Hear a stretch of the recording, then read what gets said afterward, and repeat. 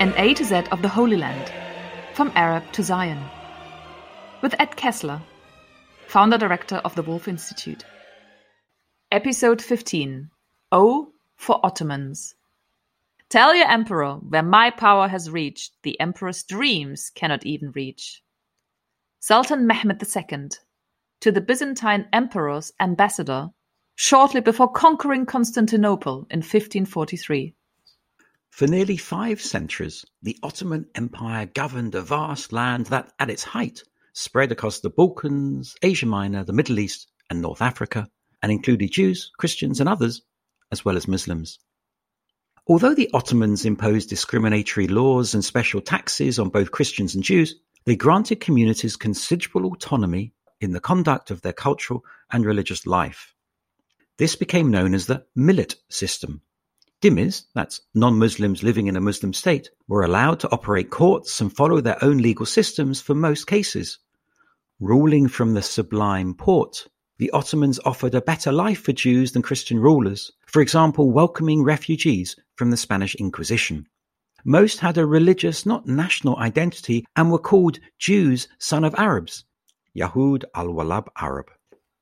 Should we conclude, therefore, that Ottoman rule in the Holy Land was one of harmony between Muslims, Christians, and Jews?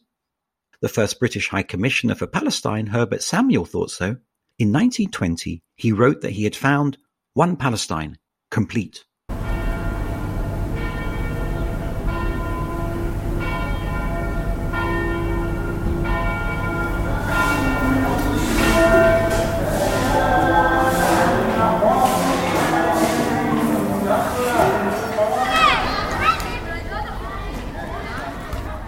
Soundscape of the old city of Jerusalem.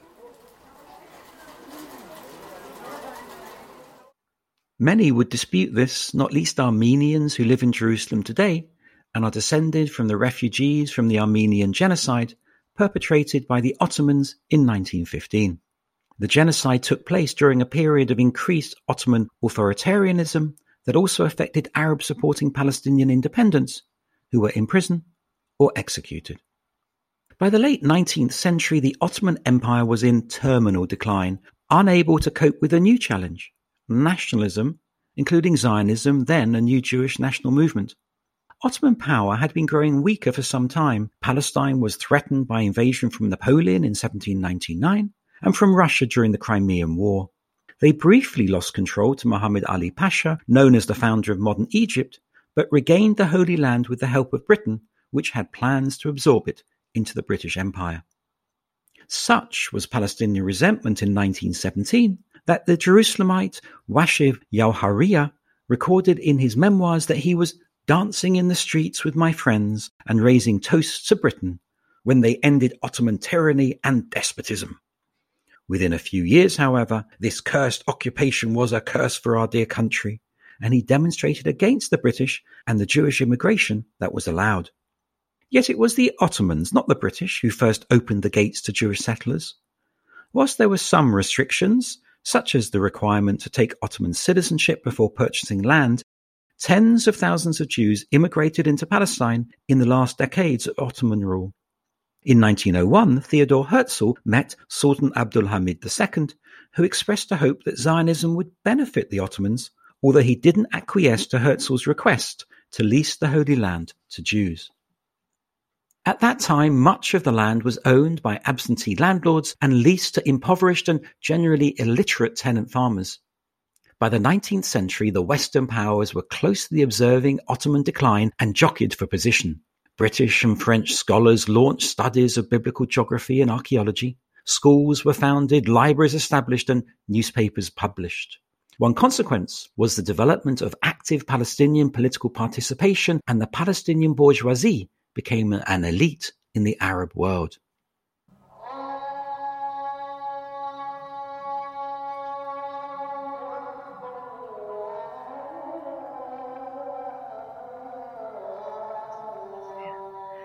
The call to prayer from the Al-Aqsa Mosque.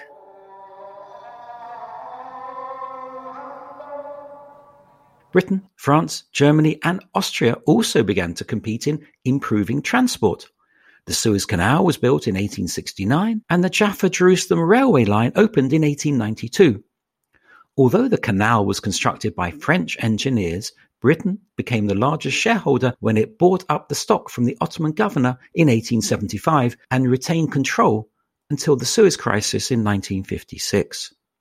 When in the early 19th century the population of Ottoman Palestine had reduced to approximately 275,000 inhabitants, including 7,000 Jews and 22,000 Christians, by the end of the century it had grown to about 600,000, of which 90% were Arabs and 10% Jews. From the 1880s, a series of Jewish immigration began, mainly from Eastern Europe, although the first wave included Yemeni Jews, fleeing anti-Semitism. Clashes between the newcomers and native inhabitants soon followed.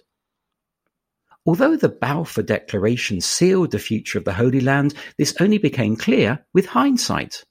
The Great Arab Revolt of 1916 might have led to another outcome.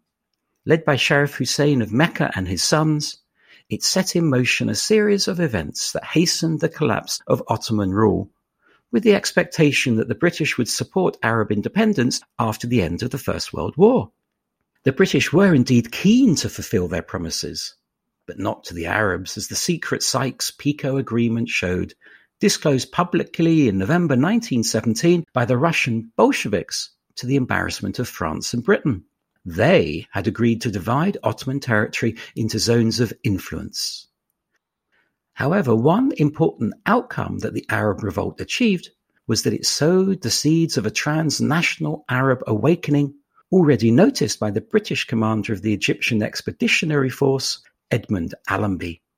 He recognized the value the Arab army played in the Battle of Megiddo in September 1918.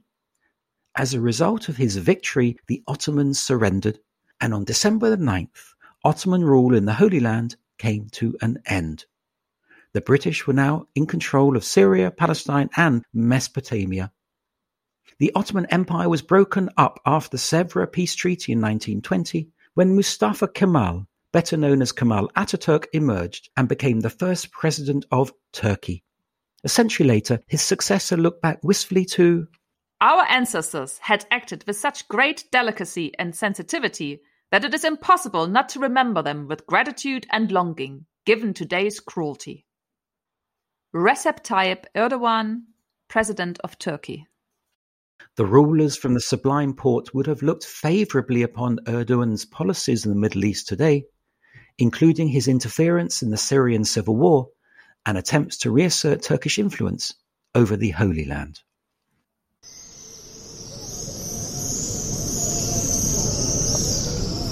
Swifts returning to nest near the Western Wall.